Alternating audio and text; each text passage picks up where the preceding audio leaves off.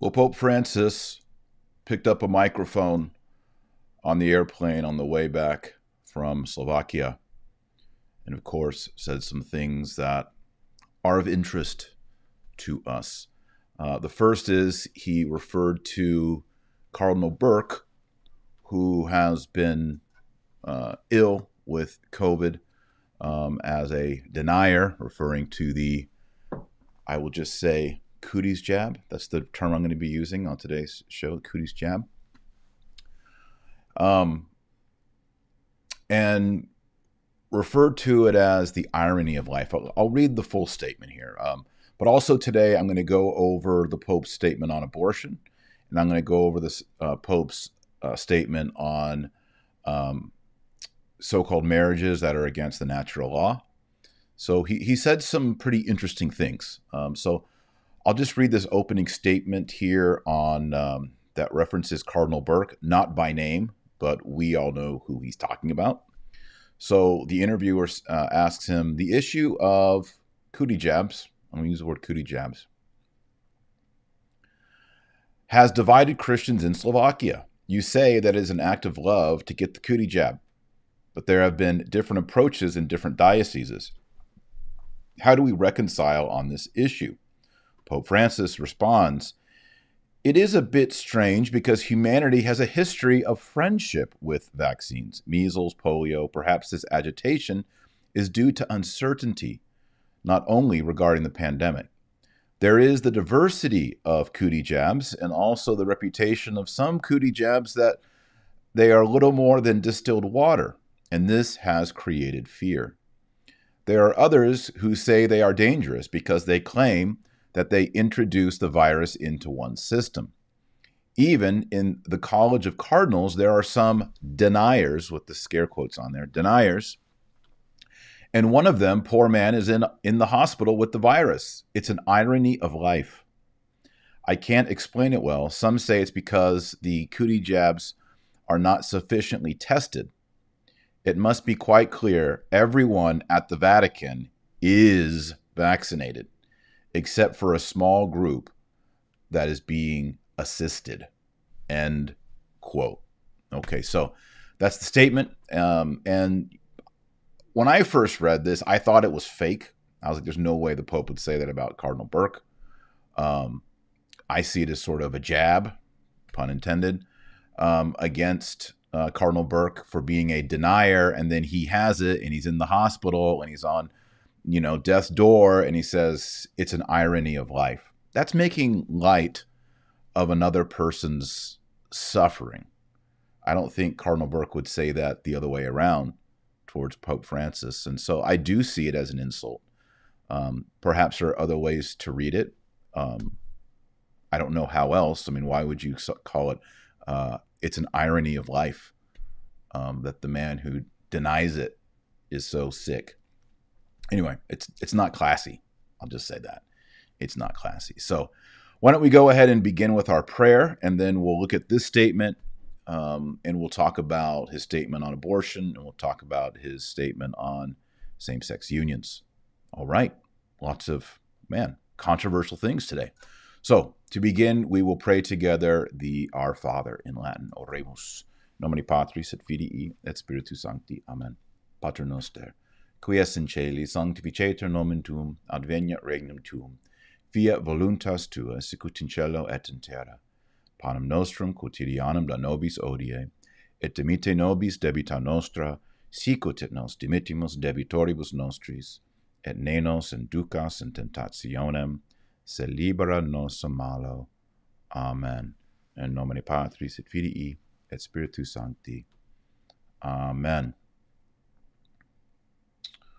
All right, well, let's get into it. First off, I may be slurring my words today. There may be a little bit more Texas draw, maybe even slurred the Latin prayer. It's not because I've been visiting Grandpa's medicine cabinet or hitting the flask. I actually had a filling in my upper molar redone just a couple hours ago. It's a little sensitive, but this is all kind of numb.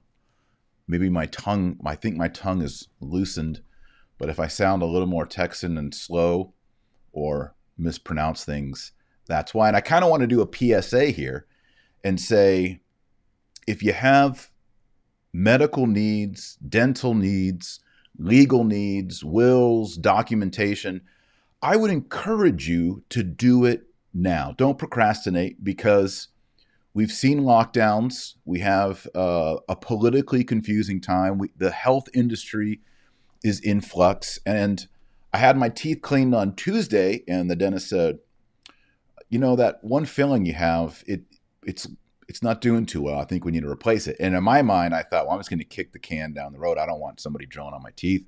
But then I thought, in 6 months or a year and a half, if I don't have the right papers, or who knows where we're going to be, I may not be able to get this filling fixed. So I might as well, while I have the time and the means and the access, let's just do it. So I just scheduled it 2 days later. See that little slurring there? I can feel it. I'm still numb. I got it done. And I had a little trick this time. Before he started drilling, I said, hey, can I listen to some music while you do this? Because there's two drills. There's the wee, and you can kind of feel it in your mouth. And then there's the deep, like rumble, like, I don't know what these two tools are, but you can feel it in your jaw. You can even feel it in your skull. So I got the noise canceling earbuds out and put them in my ear. I think the noise canceling actually helps a little bit. And then I put on the Eric Clapton live album with J.J. Cale, Robert Cray, a bunch of other cool guests. And I just cranked it. When it got really tough and the deep vibration went good, good, good, good, good, good. We had like a Little Wing going on, Eric Clapton. And got through it. It's done. It's better. Speaking of Eric Clapton, yesterday I watched a video. I'm not going to give you the title of the video. I'm going to encourage you to find it on YouTube. It's right here. It actually begins God on COVID, Eric Clapton. This is a 19-minute video. It has over 2 million hits, and I think I would like my audience to go listen to this video because it's Eric Clapton, my opinion, one of the top 3 greatest living guitarists in the world, talking about a negative experience he has, losing control with his hands, which is, of course, his trade, after this experience, and his difficulty with his family and being ostracized and being opposed and politics. And it's just a really interesting angle on everything going on in the world with regard to government and health from a very interesting man, Eric Clapton. So I would encourage y'all to go watch this whole video. I really enjoyed it. I'm a huge Eric Clapton fan.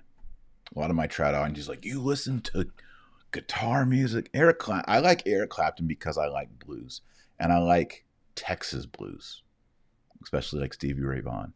And, going back to the Yardbirds and the Blues Breakers and all these things, he is what he is. And he actually came to town, to Texas. He opened his tour here in Texas. And I went. This is my second time to see him. And the first time I saw him, he was a little slow and wasn't too into it. But this week, he was on fire. And Eric Clapton doesn't have like smoke machines and laser beams and dancing girls or anything. It's just him in the middle of the stage. He doesn't move around or walk around. He stands there and he plays his guitar. And it's impressive. And he did so much lead work and solo work and blues this few nights ago here in Texas. I was mesmerized. He's so talented. And even though after he had his cooties jab twice and he lost his hand dexterity and all that, it's come back and he was awesome. I was really impressed. So I admire him for his music. I read his 350-page autobiography. It's excellent. This man is not, he's not a Catholic. He doesn't seem to know Christ in that way. Although he has an excellent song called Holy Mother, which I don't know if he's written it to the Blessed Virgin, but it certainly could be written to the Blessed Virgin. I encourage you to listen to that, Holy Mother, by Eric Clapton. Why am I talking about Eric Clapton? I should be talking about the Pope. All right, so go watch that video. Yeah, it's great to see him. Also, a funny story. Before the concert started, I was in the concession line, and my buddy, there's a guy who was really dressed sharp. And my buddy says, "Hey, I like your jacket. You look really nice. It's cool." And he goes, "Thanks, I made it." And we said, "You made your jacket?" And he goes, "Yeah, I make my clothes. I make clothes." And he looked really sharp. And I said, I'm actually looking for a tweed blazer with wide lapels. I saw this in Rome once, and maybe the guy who wore it knows who I'm talking about. And I was like, he's like, "Well, let's make it." And so I said, "Let me have your card." And he gave me his card, and I looked down his card, and I kid you not, my family crest, the Marshall crest, was on this guy's card. And I looked at him, I said, "Why is my family crest on your card?" And he goes, "What?" I said, "The Marshall crest, it's on your card." And he goes, "Well, my last name is Marshall." I was like, "What?"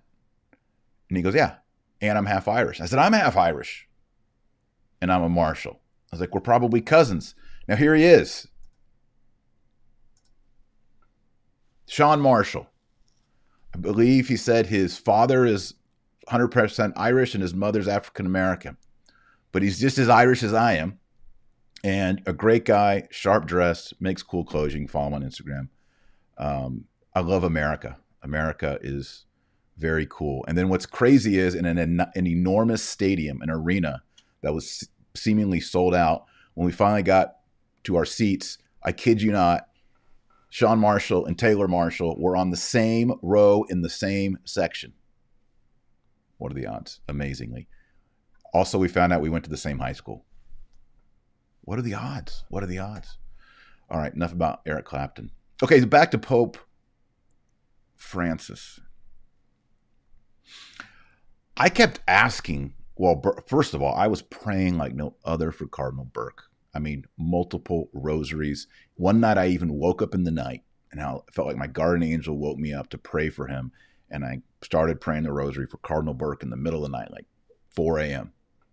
And I was nervous because I was like, why did I wake up with such a conviction to pray for Cardinal Burke? And I was like, I really hope this means he didn't pass away in the night, because it was when he was really bad. And he didn't, obviously. Cardinal Burke is alive and he made it. And I've been asking for updates and I haven't been able to find anything, but apparently he is doing well. Perhaps not fully recovered. I mean, people I know who have had COVID, sometimes it takes them a month or 2 months to get 100% back. My good friend, my neighbor, who I was hanging out with last night, he got COVID 2 weeks ago and he's just now getting his taste back. So anyway, recovery is different for everyone. But this seemed to me, this quote from Pope Francis seemed to kick the man when he was down. And if you're just joining us, I'll read it again. He says, there are others who say the cootie jabs, are dangerous because they claim that the cooties or the cootie jab introduce the virus into one's system. Even in the College of Cardinals, there are some deniers. And one of them, poor man, is in the hospital with the virus. It's an irony of life. I can't explain it well. So he didn't have to make this comment. He didn't have to say, yeah, I mean, there's even deniers in the College of Cardinals. That's, you always talk about let's accompany people, let's bring people together, let's unite. And who's the one segregating the cardinals in the College of Cardinals? It's Francis right here. Calls them deniers and then says, yeah, one of them is sick. It's not, if you stop there, it may not have been super classy, but what's not classy is what he says next. And that is, it's an irony of life. Kind of like the old Alanis Morissette. Isn't it ironic? Yeah, I really do think it's like rain on your wedding day, or however that goes, right? It reminds me of this cartoon that was published by the Catholic Diocese of Richmond in their paper. Let me share it here. Make it a bit bigger. Okay, so I'll make it super big. So here's a woman wearing a mask, Siri, what's the word for you get what you deserve? In Sanskrit, it's called karma. And then the next block. So, what's the word for enjoying that person's bad karma? In German, it's called Schadenfreude. And what's that called in English? The phrase is called I told you so. And then the woman in the pink shirt says, I told you so. And then the man is in a yellow shirt that says anti-mask, anti-VAXX, and he's got a oxygen mask on with an oxygen tank, and he's got all these like bugs, little things floating all around him, and she's saying, I told you so. This was published in a diocesan newspaper. They have since apologized, so good for Diocese of Richmond, but this is classless. This is not cool. This is the same, like, haha, instant karma. It's rejoicing over the illness of another, or I told you so, or isn't it ironic? This is the irony of life. By the way, check this out. Father Dave Nix pointing this out. Look at the very top left where it says Bill O'Connell, Williamsburg. It just says right here, it's so much better to hear the entire Mass in my native tongue, and up above it's dissing Latin. So it's just like, okay, we know what you guys are all about. Classless. No good. And you know what's interesting? I go back to Eric Clapton in this interview that I want all of y'all to go listen to. He talks about the shame and being ostracized by friends and by family, even his own children, because he warns his children about it and his negative effects. And they're like, "Oh, this makes you feel like a conspiracy theorist, Dad. You know that you're against this." And he's like, "Well, I can't. I'm not lying to you. I had these negative health effects that everyone observed. That my experience," Eric Clapton said, "doesn't make that go away. There are real problems with that, with the cootie jab, double cootie jab that I received, both first and second time." And he explains it, and then he talks about, you know, he cites 1984, and he says, you know, you don't control a population just by fear. You control them with suffering. And part of the suffering is humiliation and psychological oppression of people. And the way you psychologically oppress people and grind them down is you label them like the deniers, right? You rejoice in their suffering, and you keep them in this other group so that the people that identify with the whatever, in this case, the denier group, over time, like, it's so miserable to be in this group, to be persecuted, to be pushed against, to be labeled. They finally just break. They either break permanently or they break and they just go into the mainstream. Because I think most people who are middle age or older, I'll count myself in that, will tell you psychological suffering is worse than physical suffering. Like, a mother will tell you that hardship for her child, the psychology of it, is much worse than childbirth, although childbirth is extremely painful. The psychological pains are worse than the physical pains. And physical pains often can heal almost or entirely perfect. Psychological ones, without Jesus and grace, they don't heal. They don't heal. All right, so that was the first. I also wanted to share this tweet today from Francis. We have severely harmed the earth, our common home, yet we have reasons for hope. The effects of the present imbalance can only be reduced by our decisive action here and now. Hashtag season of creation. Hashtag ozone day. Okay, so moving on here to the interview. This is on the airplane coming back from Slovakia. By the way, I want to note, everyone, all the headlines for this event were Budapest and Slovakia. They would not say the word Hungary. Budapest is in Hungary, but they don't say Hungary. Even the Pope, when he announced this trip in Rome, said he's going to Budapest and Slovakia. You think you would say, I'm going to Hungary and Slovakia, but no, it's always Budapest and Slovakia. And I think the reason for that is Hungary, of all the nations of Europe, maybe Poland as well, very anti-immigration, very pro-family. They've increased birth rates, they've increased marriage rates. I think they've decreased divorce rates. They've done a really good job.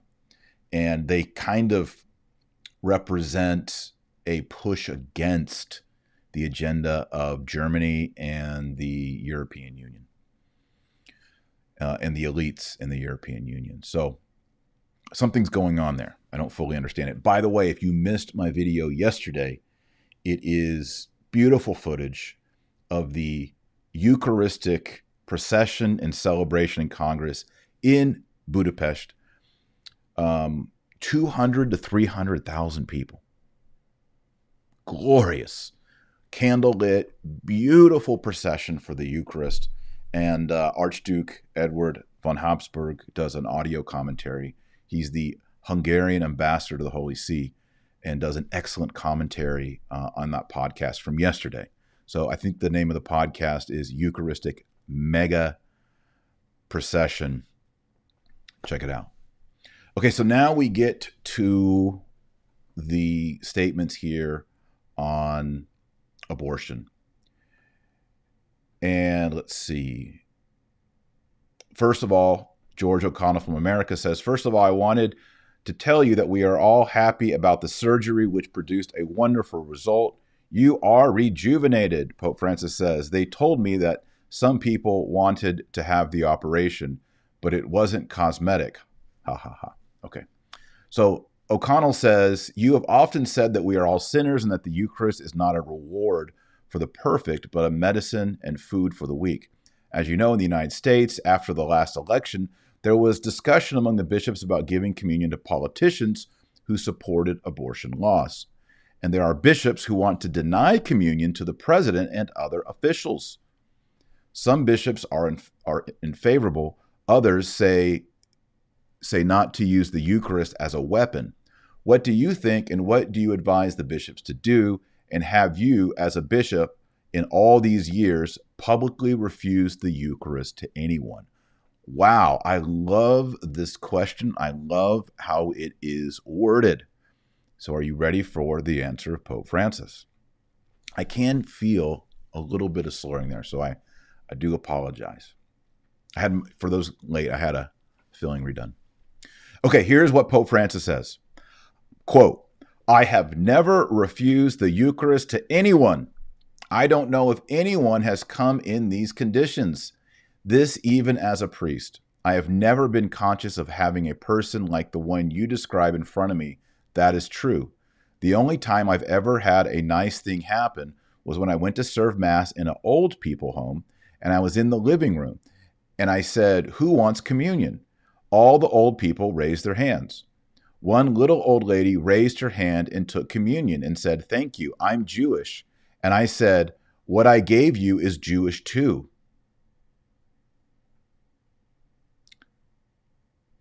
This is not a time for jokes. I mean, she's not baptized, Holy Father. She's not baptized. This is not something to celebrate and repeat. This is sad.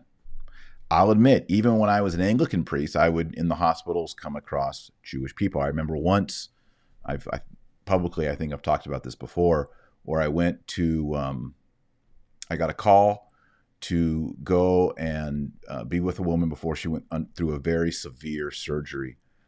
And I knew her husband, but I didn't know her. I went to the hospital and I went back right where they were prepping the patients for surgery. Again, I used to be an Anglican cleric, a priest, before I became a Catholic. So I went in and I had my prayer book and I had my stole. And anyway, they showed me her bed and they said, I think she's already under. So I said, no problem. I can still pray for her. And so I went and I put my hand lightly on her shoulder and started to read the prayers, and she woke up. And she said, what are you doing? And of course, I was in a collar and everything. I don't know if I was in a cassock, and I said, I'm here to pray for you. And she said, but I'm Jewish. And I said, oh, I didn't know that. Obviously, her husband wasn't. I said, well, I'm here. Can I still pray for you? And she said, I would like that. And so I went and prayed on my prayers. Back then, I was Protestant, and I was a little more ecumenical. So, like, instead of ending the blessings like in the name of the Father, Son, and the Holy Ghost, which is in the book, I fudged it and said, in the name of the God of Abraham, Isaac, and Jacob, and did those kind of things. I was being ecumenical. I was much more ecumenical back then.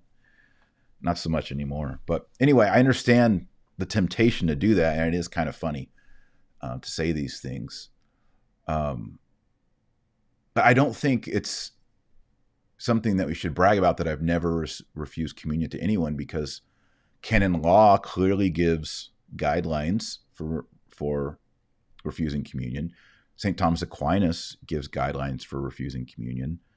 The early church fathers talk about refusing communion. This is part of our tradition. It's part of our norms. So boasting that you're not in that is not good. Pope Francis goes on to say, communion is not a prize for the perfect. Think of Jansenism. Communion is a gift, a present. It is in the presence of Jesus in the church and in the community. Then those who are not in the community cannot take communion, like this Jewish lady. But the Lord wanted to reward her without my knowledge, out of the community, excommunicated because they are not baptized or have drifted away. This is cloudy, and I'm not comfortable with it. The second part, I don't know exactly where to put my finger on it, but he's accusing people of refusing communion of Jansenism, and Jansenism is a heresy named after Cornelius Jansen, and he was an Augustinian scholar. And Jansen said that Christ didn't die for everyone. Christ only died for the predestined, for the elect. And in fact, there is a such thing as a Jansenist crucifix. Let me see if I can pull one up for you. And we are not allowed to use a Jansenist crucifix because a traditional crucifix has Christ's arms out to embrace the whole world. But a Jansenist crucifix actually has the arms upward. I found a good picture here. Let me save it real quick. Has the arms upward and narrow, like how in America, how they do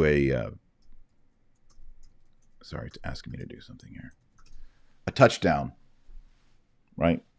So here is a Jansenist crucifix. If you have one of these, you need to talk to a traditional priest on how to remove it and get rid of it, but we're not allowed to have. That's a Jansenist crucifix. It's a heretical crucifix because the arms are going straight up. And the symbolism here, again, is Christ died for a few and not all. See, this is all, this is a few. Now, that being said, there's a distinction in Catholic theology. St. Thomas Aquinas makes this. Christ died on the cross and shed his blood for every human soul, from Adam and Eve until the last baby conceived. All. His payment, his redemption, is sufficient to save every single human soul, every body and soul, every person. However, it's sufficient for all, but it is efficient with an E. It is efficient only for those who have faith, hope, and charity towards Jesus Christ. That brings sanctifying grace into the soul. That allows the human who's finite and mortal to become united to the essence of God in the beatific vision. That's what grace allows us to become. So, Christ's death, the Catholic edition is, it's sufficient. He pays for all. It's efficient only for those who believe and love Christ. That's it. The Jansenists, heretics, said that it's only efficient for the predestined, and Christ only died for the predestined. So a Jansenist would say, if you said, did Jesus die for Judas Iscariot? They would say no. When Jesus was on the cross, he did not die for Judas. That's the heresy of Jansenism, excluding people from the redemption. So when Pope Francis says refusing communion is like Jansenism, you can see where he's aiming, right? But it's actually not correct, because if if refusing communion is Jansenism, then the Code of Canon Law is Jansenist. Thomas Aquinas is a Jansenist. How ridiculous would that be? Pius V is a Jansenist. St. Augustine is a Jansenist. The Eastern Fathers are Jansenists, and so on and so forth. Now, Pope Francis gets to the second point. He says the second problem, and by the way, if you're enjoying this, please like, give it a thumbs up, please subscribe, hit the red subscribe button and the bell, and please share it. So Francis says the second problem, that of abortion, it's more than a problem. It's homicide. Whoever has an abortion kills. No mincing words. Now, I'd like to pause here and say, good job, Pope Francis. Bravo. Good. No mincing of words. He says it is homicide. It is killing a person. Awesome. Very clear. Very clear. Pope Francis then says, take any book on embryology for medical students. The third week after conception, all the organs are already there, even the DNA. It is a human life. This human life must be respected. The principle is so clear, Pope Francis says, quote, to those who cannot understand, I would ask this question. Is it right to kill a human life to solve a problem? Is it right to hire a hitman to kill a human life? Scientifically, it is a human life. Is it right to take it out to solve a problem? I like this. I'm going to pause here. I like this, Pope Francis. I like putting the rhetorical question up, is it ever okay to take a human life to solve a problem? And in this case, an innocent human life, we should say. Obviously, there are times that we take a human life to solve a problem. For example, if a man is in a crowded place and he's shooting innocent bystanders with a gun, and then you can get a sniper up on the building next to him and shoot him in the head so that he's dead and no more people get killed, it is okay to solve that problem with violence against the violent. Obviously, police do this every single day. But it's never okay to kill an innocent human to solve a problem. Pope Francis then goes on to say, that is why the church is so harsh on the issue, because if it accepts this, it is as if it accepts daily murder. A head of state told me that the demographic decline began because in those years there was such a strong law on abortion that 6 million abortions were performed, and this left a decline in births in the society of that country. Yeah, that's definitely happening. Look at the countries that look at their abortion rate, and then look at their demographic rate. It's parallel lines, or lines going in opposite directions, actually. One more thing here. Pope Francis says, quote, now we go to that person who is not in the community, who cannot receive communion. And this is not a punishment. He is outside. But the problem is not theological, it is pastoral. How we bishops manage this principle pastorally.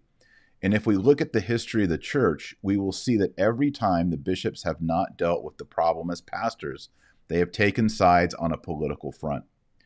Think of the night of St. Bartholomew's.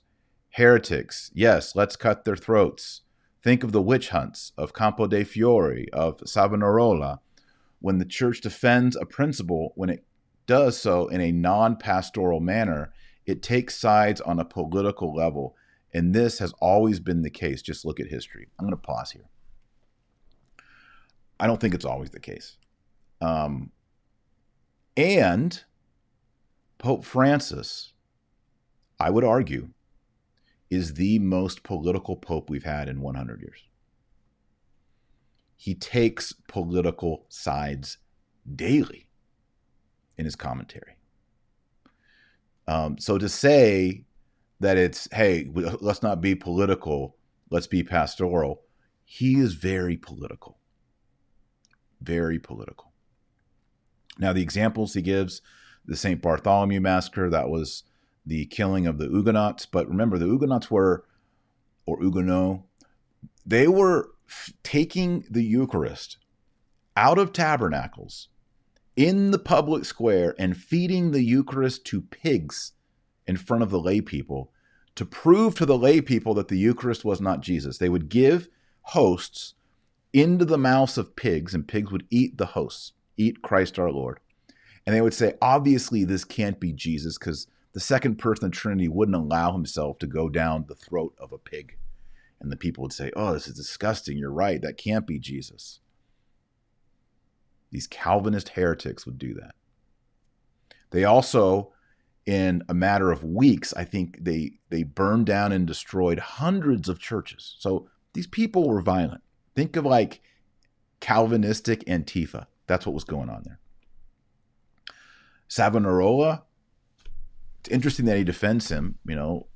Savonarola actually we could debate whether he was the first sedevacantist. That might be shocking to people because Blessed Pier Giorgio and others have had devotion to him, but he several times says that Alexander VI is not the real pope.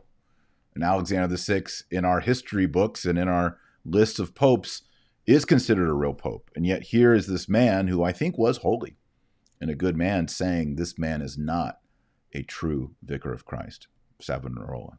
Interesting history there. Okay, so my only concern here is that Pope Francis is very political.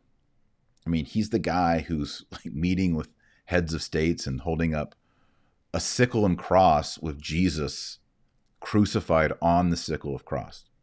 That's totally sacrilegious and blasphemous. Anyway, Pope Francis says, what must the pastor do? Be a pastor. Don't go condemning. Be a pastor, because he is a pastor also for the excommunicated. That's interesting. Pastors with God's style, which is closeness, compassion, and tenderness. The whole Bible says so. A pastor who does not know how to act as a pastor. I'm not very familiar with the details of the United States, but if you're close, tender, and give communion, it's a hypothesis. The pastor knows what to do at all times. But if you go beyond the pastoral dimension of the church, you become a politician. And you can see this in all the non-pastoral condemnations of the church. If you say you can give or not give, this is casuistry. Remember the storm that was whipped up with Amoris Laetitia? Heresy, heresy. Fortunately, Cardinal Schönborn, a great theologian, was there. He clarified things. They are children of God, and they need our pastoral closeness. And then the pastor resolves things as the Spirit indicates to him, end quote. This is rough, guys. As you know, Amoris Laetitia, not a fan, because it has the same, I would say, actually, casuistry. He's saying the opposite is casuistry. This is casuistry, where you just basically say we have to have tenderness and closeness to all people, even the non-Catholic, and so we can give them communion. Unbaptized people, God wants unbaptized people to receive communion. No, you receive baptism first, then you receive communion. If you believe the whole faith. This is Catholic teaching. It has been for 2,000 years. The updating, the modernization of Catholicism that Francis is describing in these last 3 paragraphs, this is modernism. Modernism is the heresy that Catholicism must be modernized and updated every 10 years, every 20 years, every 50 years, every 100 years. We're constantly modernizing it, taking the faith and repackaging it, evolving it, changing it to fit with the mode of the common era. Modernism, the mode of our time. A la mode. This is so heretical and dangerous to do these kind of things. To say, for example, regarding the Jewish lady, he says, then those who are not in the community cannot take communion like this Jewish lady, but the Lord wanted to reward her without my knowledge. How do you know that? You're saying that Jesus wanted a Jewish lady to receive communion, and she doesn't presumably believe in Jesus, and she's not baptized. I mean, you see where this is going. my friends, if you say, like Bishop Barron says, that there are all these micro reflections or micro lights of truth in other religions, which there are some true things in other religions, and that those things are therefore salvific and get you to heaven. See, that's where I draw the line. That's what I call the Rahner jump, the Karl Rahner jump. Don't make the Karl Rahner jump. Smaller truths in a religion don't make that religion salvific. That's the problem. But if you do believe that, which is very much in the spirit of Vatican II, if you really do believe and hold that, then you're going to say, well, then yeah, I mean, a Muslim who believes God says give alms to the poor, and we believe in give alms to the poor, so that's a truth in Islam. Well, by doing that, they're going to be saved. Well, if they're going to be saved, shouldn't they also be receiving the Eucharist? And Pope Francis and others are like, well, yeah, the Jesuit way is, well, yeah, I mean, Hindus, how can we exclude anyone? And this breaks down the sacramental economy established by Jesus Christ, which is very carefully crafted by the divine Logos himself. You're baptized. It regenerates you. It removes original sin. It infuses grace. It infuses righteousness. And it gives you faith, hope, and charity. Also infuses the 4 cardinal virtues. Now you're alive in Christ. You learn about the faith. You grow in the faith. You're confirmed. You receive the gifts of the Holy Ghost. The Eucharist strengthens you every time. If along that way you stumble into mortal sin, you got to be all revitalized again. Now we have the sacrament of penance. I mean, this is just basic Baltimore Catechism Catholicism. If you went back in time and told Pope Pius X, or any pope, yeah, I gave communion to a Jewish lady, she wasn't even baptized, that'd be a big deal. It wouldn't be a ha-ha moment on an airplane with a microphone.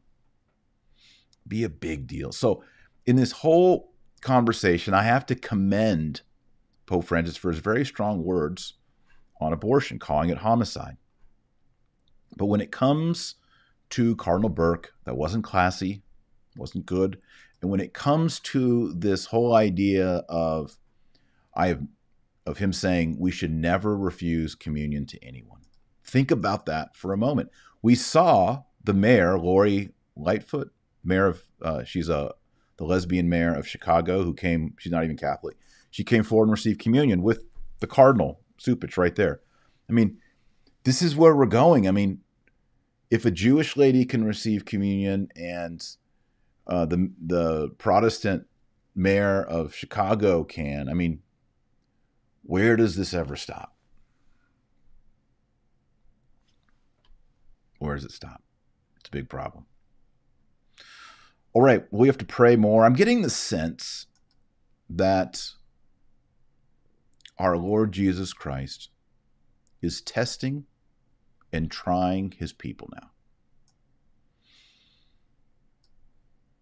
Things look difficult in the church and in the state. And it's a moment for all of us to find encouragement. I did a whole show on this a week ago. I gave 10 reasons to be encouraged right now. If you missed that show, please go back and watch it. Your homework for today is go back and watch my show from last Friday, 10 Reasons to Be Encouraged. It's called A Message of Encouragement, is the name of the podcast. And watch that Eric Clapton video on his experience with the cooties jab. That's your homework. Besides, pray the rosary every day. Encouragement. You have the faith. If you have the whole Catholic faith, the real faith, the faith given by Jesus Christ to the 12 apostles, if you have that right now, you are richer than any billionaire on earth. You have meaning, you have grace, you have a final destination, which is heaven. You should be encouraged. It's like you own this penny stock that no one cares about, but somehow you just know that that penny stock is going to turn into $100 billion in just a few decades, and you own it. You own a lot of it. It's the pearl of great price, and you have it. You have it in your heart. And that pearl of great price is Jesus Christ and his kingdom. You gain a kingdom. So be encouraged. Yeah, but what if they take away the traditional Latin Mass? If they take away the traditional Latin Mass, I don't know what we're going to do, but we can still have the faith. If they put us in FEMA camps, we still have the faith. It's happened to good people before. Maximilian Kolbe, do you think when he was doing all of his missionary work and his preaching in the newspapers and the radio, all this great apostolate that Maximilian Kolbe was doing, do you think that he thought one day he was going to die by lethal injection in a Nazi concentration camp? No. Did they take away the Mass from St. Maximilian Kolbe? You bet they did. He couldn't say Mass toward the end. But he had Jesus. He had the faith. That's what we have. Be encouraged. All right. I really, really, really want to encourage you to pray the rosary every day. Pray the rosary every day, or you're not on the team. I want you to read the Bible every morning when you wake up. Get out that Bible. You can just read through the whole Bible. It'll take you about a year. I have a daily plan on how to read the Bible. You can get that at New St. Thomas Institute. Also, if you're a Patreon supporter, a generous patron of this channel, you also get access to that daily Bible reading. Go to patreon.com/Dr. Taylor Marshall. So you got to read the Bible. You got to get traditional catechism. And I've said, and I'll say it again, you should read the Catechism of Trent. But if you haven't done any Catholic theology or study since you were 7 years old or 13 years old, you need to sit down with the Baltimore Catechism and read it cover to cover. I guarantee you've forgotten about 60% of it.